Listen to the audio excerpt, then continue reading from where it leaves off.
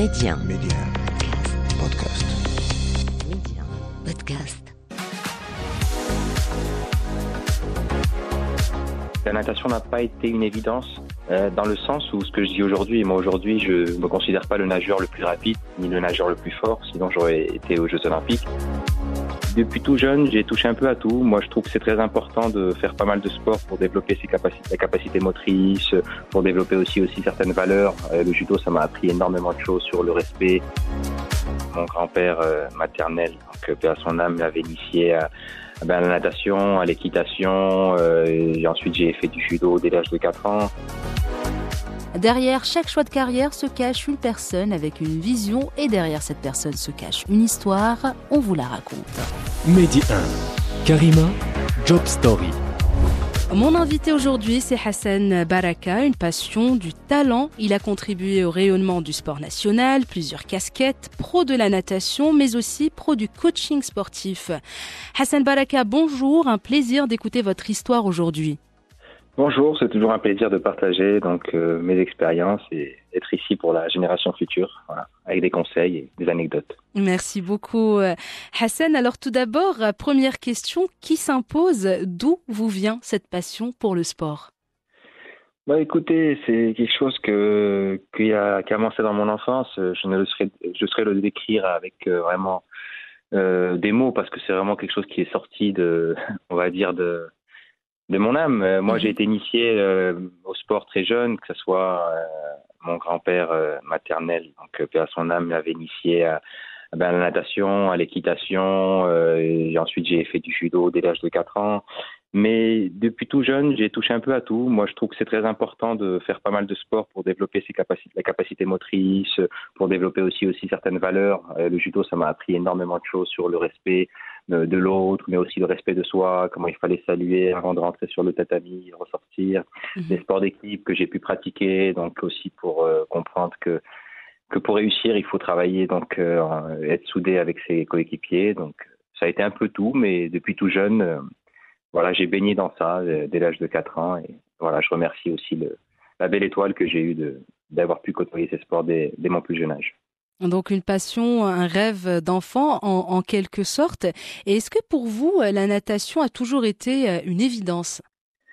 Alors, pour être franc avec vous, oui, j'ai commencé la natation très jeune. Maintenant, la natation n'a pas été une évidence dans le sens où ce que je dis aujourd'hui, et moi aujourd'hui, je me considère pas le nageur le plus rapide ni le nageur le plus fort, sinon j'aurais été aux Jeux Olympiques. Mais ce qui fait ma force, il y a un moment où on se rend compte qu'on a une capacité peut-être, plus que d'autres de ne pas avoir peur, d'avoir, une force mentale différente, de pouvoir nager dans une eau froide à 0, voire moins 1 degré comme ce que j'ai fait au pôle Nord, de pouvoir nager dans des eaux alors qu'il y a des requins autour de nous et faire confiance à l'équipe qui nous entoure. Donc il faut se trouver sa force. Et ma force, en fait, en l'occurrence, c'est cette force mentale j'étais propice à cela, et par la suite que j'ai travaillé via mes exercices de PNL et autres.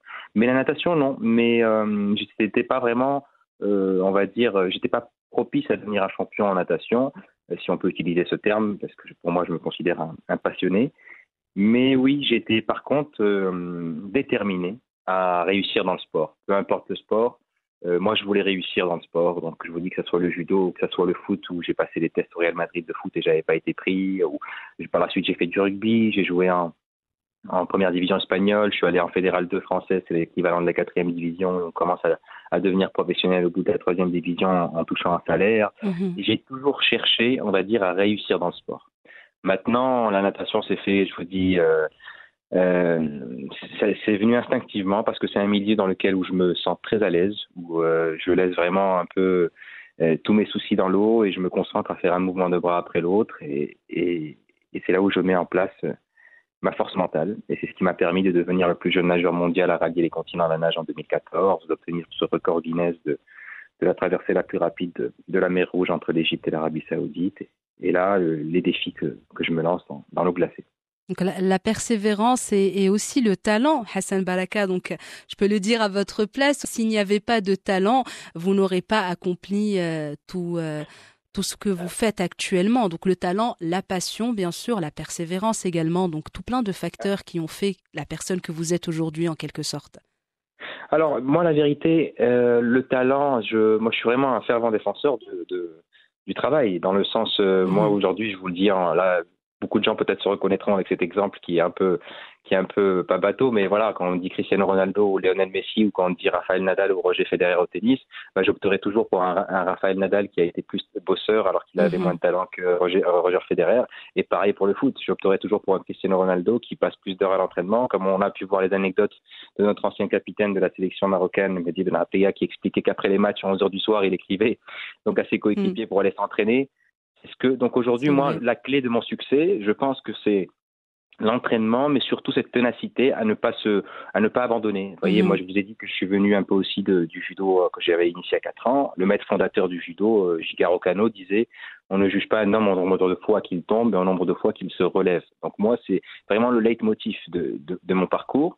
Et c'est vraiment ça. Aujourd'hui, quand je fais par exemple mon coaching en entreprise ou motivationnel pour les jeunes, je leur dis que de l'impossible à la réalisation du rêve, il y a 3 étapes. La première, c'est quand on voit quelque chose vraiment de surhumain, on se dit c'est impossible. Ensuite, on passe par une deuxième étape, c'est pas si impossible que ça parce que d'autres le font. Et la troisième étape, c'est si d'autres le font, pourquoi pas moi? Voilà, c'est aussi simple que ça, et ça c'est réalisable avec de la force de volonté, de la constance et surtout de la persévérance. Voilà, c'est tout à fait vrai. Vous avez tout à fait raison, et c'est tout à votre honneur, Hassan Baraka. À quel moment, donc, est-ce que vous vous rappelez de ce moment précis où vous vous êtes dit c'est ce que je veux faire toute ma vie? Écoutez, moi, vous savez, dans le livre là que j'ai publié en 2017 qui s'appelle La force de l'échec, force avec F majuscule et échec avec E minuscule, parce que bien sûr l'échec est qu'un tremplin. Je commence le livre avec le chapitre 0. Le chapitre 0, c'est le 26 septembre 2009, le jour qui changea ma vie. Parce que même si je vous l'ai dit, j'ai commencé la natation jeune, j'ai fait d'autres sports, il y a un moment où je voulais réussir dans le sport, et cette pratique du rugby que je faisais en division professionnelle. Et c'est le jour, le 26 septembre 2009, où je me casse l'épaule. Et quand je me casse l'épaule, je me fracture l'omoplate, je me fissure l'omoplate, je me fracture la gaine articulaire et la clavicule. Et là, je me dis, ah bah c'est raté. Peut-être ton devenir professionnel et réussir ce rêve de triompher dans le sport sera mis au placard. Et là, j'essaie de rebondir en faisant un master de gestion sportive. Tiens, si tu peux pas travailler dans le sport, si tu peux pas être sportif toi-même, travaille dans le domaine sportif. Et c'est là que coûte, je me dis, il faut que tu réussisses. Mais il n'y a pas de coïncidence, parce que ce jour-là, j'aurais pu suivre le kiné de la fédération donc de rugby française qui m'aurait remis l'épaule on va dire en mobilité pour jouer au rugby, qui est l'équivalent de peut-être de 85-90%. Or ce jour-là, je faisais un master de gestion sportive comme je vous le disais. D'accord. Et dans ma classe, il y avait Simon Dufour. Simon Dufour, c'était un médaillé de bronze au championnat du monde de natation à Barcelone en 2003, qui me dit ne va pas voir ton kiné de la fédé de rugby, viens voir mon kiné de la fédération française de natation. Et donc je suis allé le voir et il m'a remis l'épaule comme un nageur, on va dire, pas comme si j'étais un rugbyman. Et c'est ce qui m'a permis par la suite de pouvoir réaliser ces 13 000 mouvements de bras pour faire ma traversée entre l'Espagne et le Maroc, c'est 26 000 mouvements de bras pour faire la nage entre l'Égypte et l'Arabie Saoudite. Donc moi je trouve qu'il n'y a pas de coïncidence, et je voudrais remercier ce kiné qui est Michel Calatrava. Voilà, la coïncidence n'est pas là. Donc c'est comme si oui, j'étais destiné peut-être à réussir dans la natation eau libre et dans la natation longue distance. Voilà. Et est-ce que vous pensez que dans votre cas, selon votre parcours également, est-ce que la passion s'est transformée en professionnalisme? Ou est-ce que vous voyez toujours les choses de façon ou de l'aspect passion plus que profession? Alors oui, j'ai eu un switch dans ma vie et maintenant je suis revenu à cette passion. Mais oui, il y a un moment, on va dire entre 2012 à 2016 où oui, ça a été carrément ma profession, parce que je m'entraînais quand même 4 heures de natation par jour, plus une heure de renforcement, ça fait 5 heures, 6 fois par semaine, plus bien sûr tout ce qui va avec, l'alimentation qui va avec, les siestes à avoir. Voilà. C'est donc, tout un mode de vie en fait. Tout un mode de vie. Je me sens quand même assez, on va dire, chanceux d'avoir pu mettre on va dire en pratique et en place, on va dire, ma formation aussi académique que j'avais fait dans le domaine marketing, en plus de la gestion sportive, pour pouvoir démarcher des sponsors.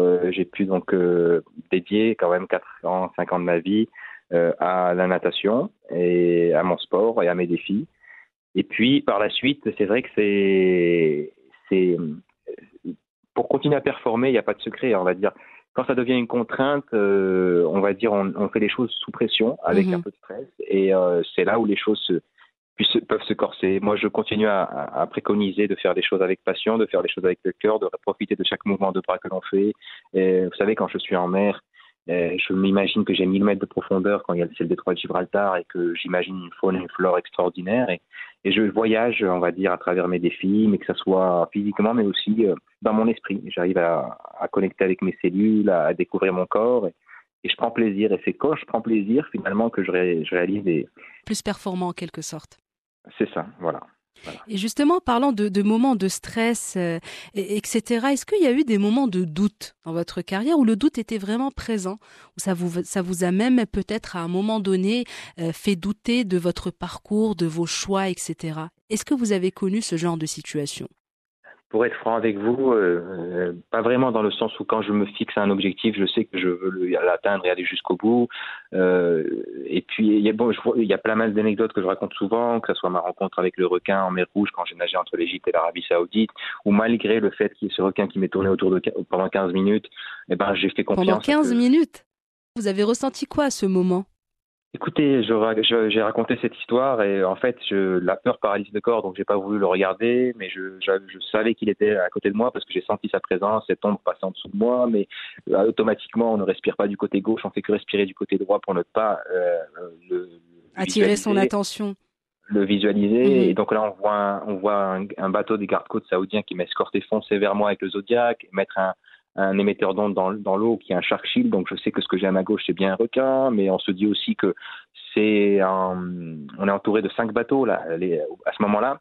Autant du côté égyptien, j'avais 2 bateaux qui m'escortaient, mais arrivé du côté saoudien, il y a 5 bateaux des gardes-côtes qui étaient chacun avec une dizaine d'équipages, donc j'avais 50 personnes autour de moi. Je ne peux faire confiance en la providence, faire confiance à Dieu, faire confiance à mon équipage. À votre bonne étoile. À mon étoile, et moi, comme je raconte, c'est que je suis tellement rentré dans le moment présent en essayant de me connecter à mes proches, à ce que me disaient mon père, ma mère, mes proches, mon frère, dans des messages audio qu'ils m'avaient envoyés la veille et l'avant-veille, que j'ai nagé 4h30 sans m'en rendre compte. Quand j'ai voulu m'en rendre compte, j'étais à 500 mètres de la côte saoudienne, et j'ai réussi moi, durant mes défis sportifs, il y a quand même pas mal de fois où j'atteins ce qu'on appelle le flow. Le flow, c'est cette sensation que ton corps est sur terre, mais que ton esprit est ailleurs, et on sent vraiment un bien-être. Moi, c'est comme si j'étais protégé dans le ventre de ma mère. En plus, l'eau permet de sentir ce bercement, et que ça soit ça, que ça soit les piqûres de méduses en Papouasie, c'est des méduses toutes petites qui ont le venin comme un cobra et qui paralysent le corps. Là, oui, j'ai eu peur. Là, j'ai vraiment eu peur pour ma vie, parce que je sentais mon corps se paralyser, que j'avais peur que ça donne cette attaque cardiaque jusqu'à qu'on m'emmène à l'hôpital prendre l'antidote et rester en observation pendant 2 jours. Parce que là, c'était physique, vous l'avez ressenti physiquement, non pas que mentalement. C'est ça, et que ça soit aussi... Après, voilà, j'ai vécu des choses magiques, magnifiques. Je raconte aussi cette traversée que j'ai faite entre les îles Diomède, en plein détroit de Bering, quand j'ai nagé dans les eaux territoriales russes un 7 août, et que je suis arrivé donc sur l'île américaine de la petite Diomède un 6 août. C'est remonter le temps à la nage. Donc j'ai vécu des choses extraordinaires, malgré l'orque qui était dans les parages, mais encore une fois, on fait attention on fait confiance à l'équipage, le fait d'avoir nagé au pôle Nord là, en mois de mai à moins 1 degré. Donc la vérité, c'est, on va dire, je ne vivrai difficilement avec le fait d'avoir abandonné. Vous voyez, je préfère toujours qu'on me sorte de l'eau s'il le faut, vraiment pour un danger vraiment imminent, ou s'il m'arrive quelque chose, plutôt que vivre avec le remords d'avoir baissé les bras. Voilà. Donc, pour répondre à votre question, c'est exactement ça. Je n'envisage jamais l'abandon, et donc je n'ai pas ce doute. Voilà. Et c'est tant mieux, et ça devrait justement être adapté à tous les domaines. Quand on a cette envie d'abandon ou cette envie de baisser les bras, il faut toujours se rappeler pourquoi on a commencé telle ou telle chose.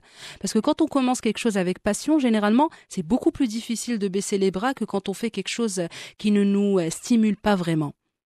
Donc tout est finalement, comme vous le dites bien, dans la définition de votre objectif. Et en fait, il faut prendre le temps de bien le définir. Mais si vous vous lancez comme ça avoir pris le temps déjà de vous connaître. Moi, c'est toujours la première étape que je dis donc en intervention, c'est savoir qui on est. Et ça, c'est quelque chose qui a été repris, mais de tout temps. Et vous-même, vous regardez aujourd'hui la littérature, vous regardez aussi même le cinéma. Vous avez par exemple l'exemple pour les enfants, là, le roi lion, où à un certain moment, il y a le Rafiki, le singe, qui reprend le Simba, qui lui dit viens, j'ai quelque chose à te montrer, qui regarde le lac, et il voit son père, et son père lui a dit tu m'as oublié. Il dit non, je t'ai pas oublié. Il lui dit si, tu m'as oublié quand tu as oublié qui tu étais. On reprend aussi le temple d'Apollon à Delphes, où il y a écrit en haut du temple aussi, connais-toi toi-même. Vous retrouvez aussi cette notion dans le film Matrix, dans pas mal de choses qui nous entourent. Il y a cette notion, c'est des petits messages qu'on nous envoie, des indices à ne jamais oublier qui on est. Et une fois qu'on a défini le qui on est, le vraiment savoir ses forces et ses faiblesses, comme je vous disais, il y a après le définir où est-ce qu'on veut aller, ou quel est le sens de notre vie.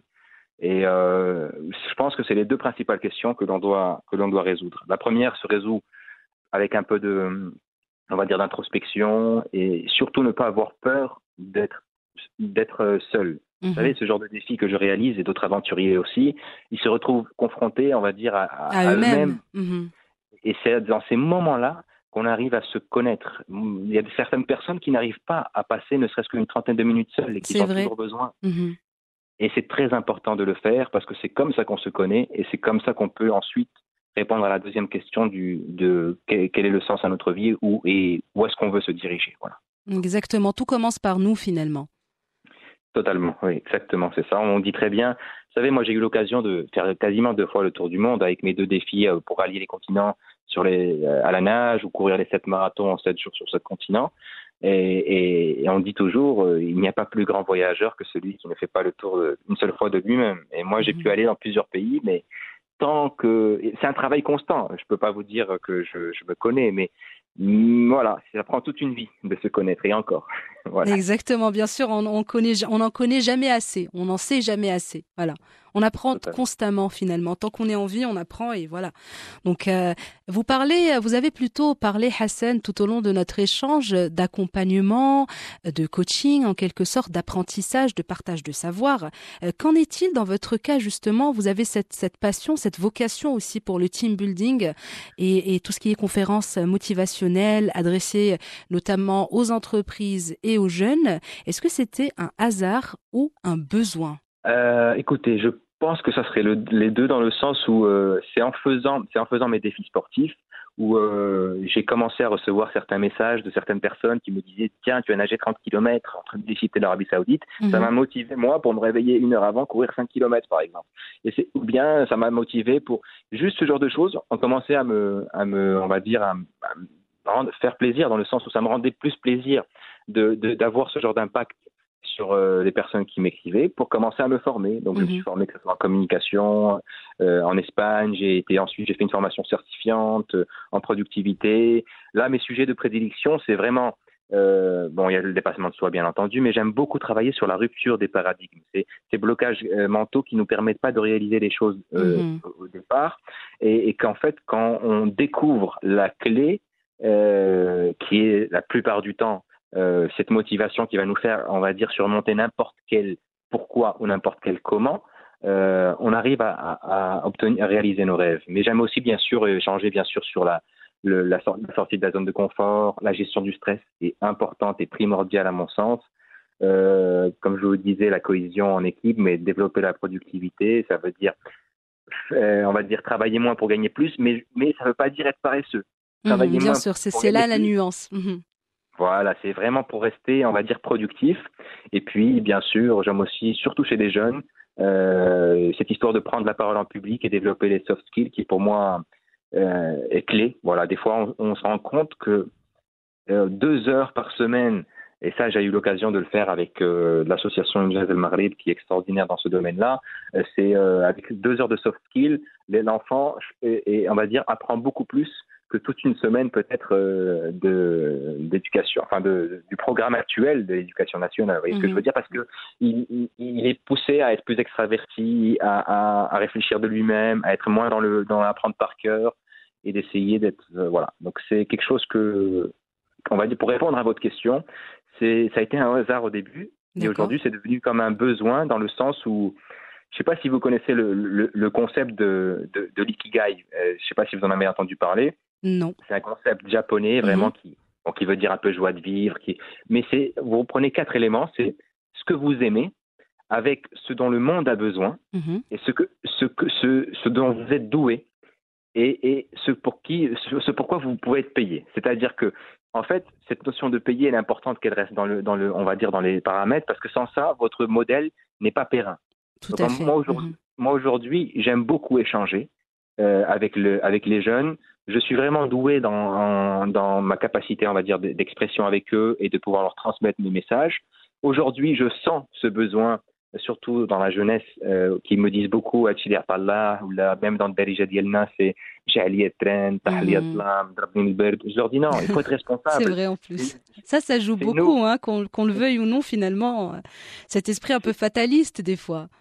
C'est totalement ça. Et donc aujourd'hui, non, c'est toi qui t'es réveillé en retard et t'es arrivé en retard en train. Si t'es tombé malade, c'est toi qui a pas mis ta veste. C'est vrai. Et donc aujourd'hui, il y a ce réel besoin de chambouler, on va dire, les mentalités, surtout de nos jeunes, pour pouvoir aspirer à un monde, on va dire, plus réveillé, plus responsable de ses actes. Et puis, bien sûr, je demande bien sûr à être rémunéré quand j'interviens en entreprise pour pouvoir maintenir que ça soit périn dans le temps. Sinon, de mon côté, je ne pourrais pas transmettre les choses avec ce dynamisme et cette passion si à côté je devais travailler ou si je devais faire autre chose. Bien Aujourd'hui, ça reste mon activité professionnelle principale, le coaching en entreprise et surtout, je maintiens aussi mes défis sportifs parce que je suis quelqu'un qui n'aime pas se reposer sur mes lauriers. Ça sert à rien que je continue à vous parler de mes défis réalisés en 2014 si je me renouvelle pas. Donc c'est pour ça que j'ai eu l'occasion de renager au pôle Nord. Mais je le fais pour moi. Aujourd'hui, le plus important pour moi, c'est le mot excellence, mais dans tous les domaines de ma vie, c'est-à-dire être une meilleure version que ce que je n'étais hier et une meilleure version que ce que j'étais avant-hier. Parce que le but, je le dis aussi souvent ça, quand je me fixe un but, ça sert à rien d'aller derrière ce but parce que par définition, il va disparaître quand on va l'atteindre. Et nous, les sportifs, moi personnellement, et je connais d'autres sportifs, quand ils atteignent un but, ils ont une mini-dépression qui s'installe. Ils ont passé, comme je vous disais, 4-5 heures par jour à s'entraîner 6 fois par semaine pendant 1 ou 2 ans. Après, il y a un grand vide qui s'installe. Or, si on fait notre sport 4 heures par jour pour prendre plaisir et être meilleur de ce qu'on était la veille, on va dire, on ressent moins cela et on est vraiment dans ce moment présent qui est la clé, on va dire, de la vie, que ce soit sportif ou de façon générale, exactement. Hassan Baraka, et enfin, quelques petits conseils pour les personnes qui nous écoutent actuellement et qui ont du mal peut-être à vivre de leur passion, qui ont un rêve, qui ont des envies peut-être, mais qui laissent trop le doute s'installer. Qu'est-ce que vous pouvez leur dire aux jeunes et aux moins jeunes, bien sûr? Je pense que pour éviter d'avoir des doutes dans ce que l'on fixe, il faut apprendre à s'écouter soi-même. Et on est souvent confronté à des personnes qui peuvent être bienveillantes, qui essayent parce qu'elles pensent à nous, essayer de nous conseiller. Mais les conseils qu'elles nous donnent des fois, ça montre leur limitation à eux, et pas nos limitations à nous. Et donc, nous, on se laisse aller, surtout dans notre société. On est une société très familiale, aussi le chôma, le que dira-t-on. Vous savez, moi on me l'a dit quand j'ai dit que je vais rallier les 5 continents à la nage. On m'a dit, oh, c'est compliqué, etc. Quand on a commencé à l'accepter, on m'a dit, tu peux en faire une par année. Moi, finalement, j'en ai fait une tous les mois. Pour réussir, il faut utiliser il y a une partie de l'ego il faut utiliser. Les gens me disent l'ego. Non, l'ego est important parce qu'il nous permet de faire les choses. Parce que finalement, vous vivez éternellement à travers le souvenir que vous laissez auprès de vos proches et des personnes que vous avez laissées. Et c'est là que vous contribuez. Enfin, c'est là, pour moi, le sens à ma vie. C'est sur cette belle phrase, Hassan Baraka, que se referme notre échange. C'était vraiment un véritable plaisir de vous écouter raconter votre histoire. Merci beaucoup d'avoir accepté mon invitation et d'avoir justement partagé votre parcours avec nos auditeurs et auditrices. Et je suis sûre que beaucoup de personnes seront impactées et motivées par votre histoire. C'est ma plus grande réussite et donc je vous remercie si ça ne peut qu'impacter qu'une seule personne. Je serai ravi et je vous félicite aussi pour ce que vous faites. Merci bien. Merci beaucoup Hassan, bon courage. Merci, au revoir. Au revoir. Merci d'avoir partagé vos histoires avec nous en toute intimité, des histoires qui marqueront certains et impacteront plusieurs. Job Story, c'est à retrouver en avant-première sur Média en podcast, un petit abonnement pour la route pour ne plus rien manquer. Restez ouverts et surtout, restez curieux.